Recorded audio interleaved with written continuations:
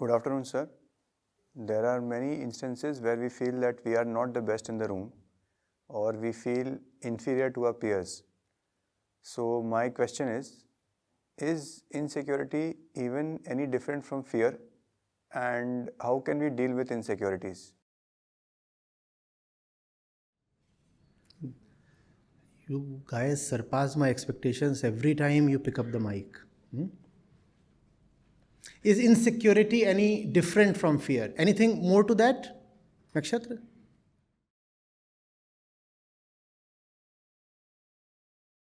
For example, like how we perceive, like for me, you are confident, you are successful. So I perceive you as somebody who is confident, who is fearless. But then there is a very high possibility that you might have certain insecurities. So my question is, can we correlate insecurity with a certain kind of fear? Or there are certain differences between fear and insecurity? And how should we deal with it? But insecurity is much the same as fear. Where do you draw the line? Like, for example, if a big animal is chasing you, so that is when your body triggers the fear that he might eat you or he might attack you. So you run away. That is one kind of fear. But then insecurity is something which is internal. Okay, you're talking of physical versus mental thing? Kind of. Even the mental insecurity you're talking of is largely physical.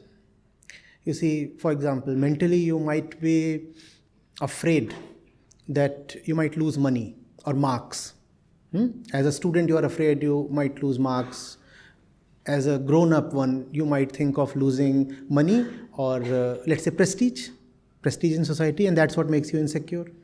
Ultimately, that is related to physical survival, mind you. Anything that you are afraid of ultimately boils down to physical insecurity. That's all. It sounds strange, but that's how it is. And how to deal with it, the insecurity? Like, how should we? By leaving the fear to itself, you understand, we began the discussion by trying to understand that we are two. One is the other is the Consciousness. fear belongs to the domain of the, leave it to the domain of the body. Just keep it aside, ignore it, don't fight it. You're not supposed to fight fear, because even to fight fear, you'll have to enter the domain of the moment you enter the domain of the body, you become the body. And the knowers have told us, saying aham dehasmi is the fundamental problem. I am the body. The moment you say that, even in order to fight fear, you have succumbed. Ostensibly, apparently, you are fighting fear. But for the sake of fighting fear, you have entered the domain of the body. And in this way, you have been indirectly defeated. So what do you have to do? When fear arises, let it be. Fear is there, ignore it. What do you rather focus your attention on? Ignore fear and attend to, come on. Exactly. The task that your consciousness is suggesting to you. So fear is there. But there is something far bigger and more important than fear. What is that? Consciousness. And consciousness is telling you what else is more important. You attend to that. You gave, for example, the thing regarding the animal. The wild beast is coming at you. And you said, you'll run away. Not always. Not always. You have a baby sister. Like 6 months, 1 year old. All right? Or a niece or a nephew, small. And the wild beast is coming. You'll run away? How many of you? How many of you will run away? You will first protect her. Even if you will run away, you will first pick her up and then run away. Am I right? And if somehow you cannot pick her up and run away, you will fight the beast. You will not run away. So fear will be there, obviously, but something more important than fear is there. What is that? Call it responsibility, call it love, call it whatever. Yeah. Fear, you have to remember, is biological. Fear, you have to remember, is to the body. Fear is not to you. Fear is a letter addressed to the... Do you open others' letters and read? Do you do that? So the letter has been delivered. The letter is coming from Mr.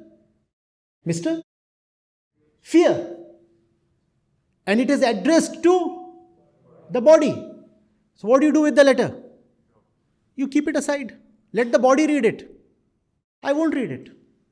It's not mine. Let fear be there. You do what you must. Let jealousy be there. You do what you must. Let fatigue and tiredness be there. You do what you must. Let hunger be there. You do what you must. Let thirst be there. You do what you must. That's what makes you a human being. Or will you succumb to hunger and thirst and fear and greed and insecurity? Will you? Do you understand what I'm saying? You don't need willpower or motivation. You need the wisdom to ignore these things. And mind you, all your life, there would be a little bit of these things that will always remain because they are in the DNA. They are there in the evolutionary past. Jealousy will never 100% absolutely go away. Some jealousy will remain. What do you do with it? What do you do with it? Ignore and do the right thing. Hunger. It will remain till your last breath. Should hunger prevent you from doing the right thing? Or anger? Or lust? Or any other thing? They are there. Let them be there. And acknowledge, oh, obviously, I'm very angry right now. But I still do what is right. I will not allow anger to dominate me. Anger is there. I let it be there. It is not to me. And I am consciousness. Let it be there. Fear is there. What do you think?